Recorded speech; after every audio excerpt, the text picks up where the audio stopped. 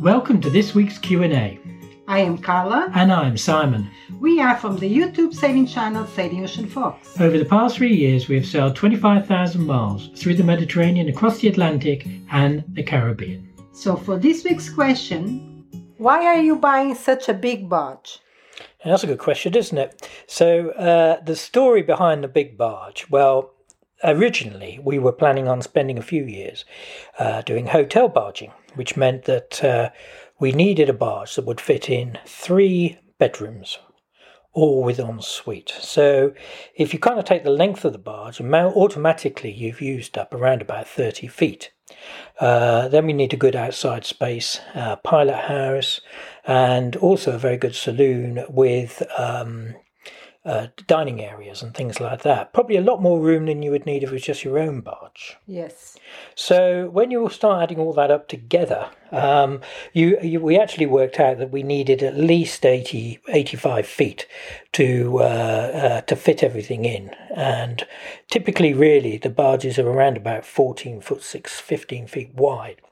So that was our original idea, and that's really why we got focused on something something so big. Yes, exactly. Yeah. Then we decided that we weren't going to do the hotel barging, and we were going to convert a barge and sell it on. Yes. So kind of like flipping a house. Which we had actually done before we went off on our adventure. We used to flip houses. So we still got really quite hung up on this idea about quite a big barge. And the reason we were focused on such a big barge was because the market we are focusing on to sell it was to America, wasn't it? So yes. Americans, they tend to like bigger spaces than us. Absolutely. And they have bigger rivers, so yes. It would work better for them.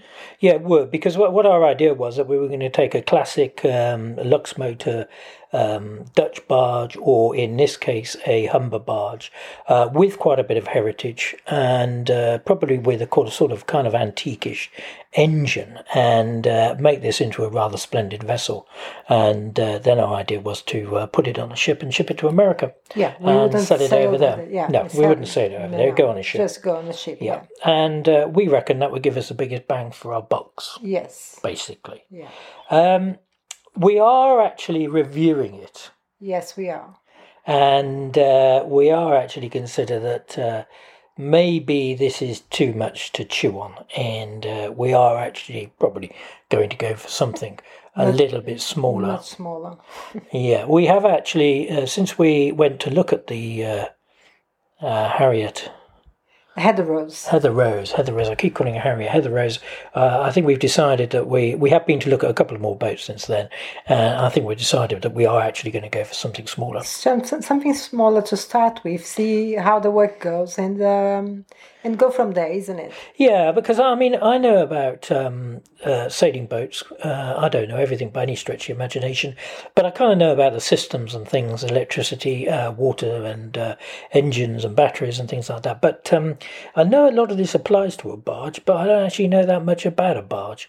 And it's all going to be a bit of a discovery land over the next 6 months. Yes, and discovering how we can park on the rivers, how is that going to work, the booking, the slots, the spaces, trying to find the marina to go. Yeah. Everything seems to be a bit harder than we thought before. What it is, and also if we bought Heather Rose, and she is 17 foot 6 wide, we would be struggling when we got to locks and things. Yes. Even though it will go into a lock.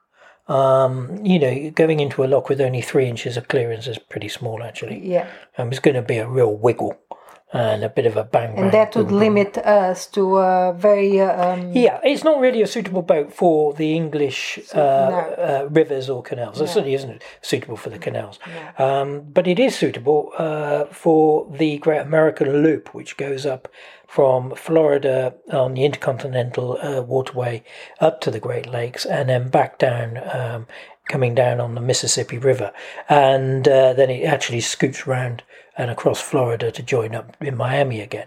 And that was really our idea, was to produce something that would... our American cousins would love. Yes. With some history. Yes. So we haven't decided what we're doing quite. We'll it'll all come out in the next few weeks. Yes, it will. If you have a question for us to talk about, please email us at sailingoceanfox@gmail.com. Make sure you follow our channel. We're on YouTube, Patreon, Facebook, Instagram and Twitter @Sailing Ocean Fox. And at your preferred podcast platform, Destination Sailing Channel.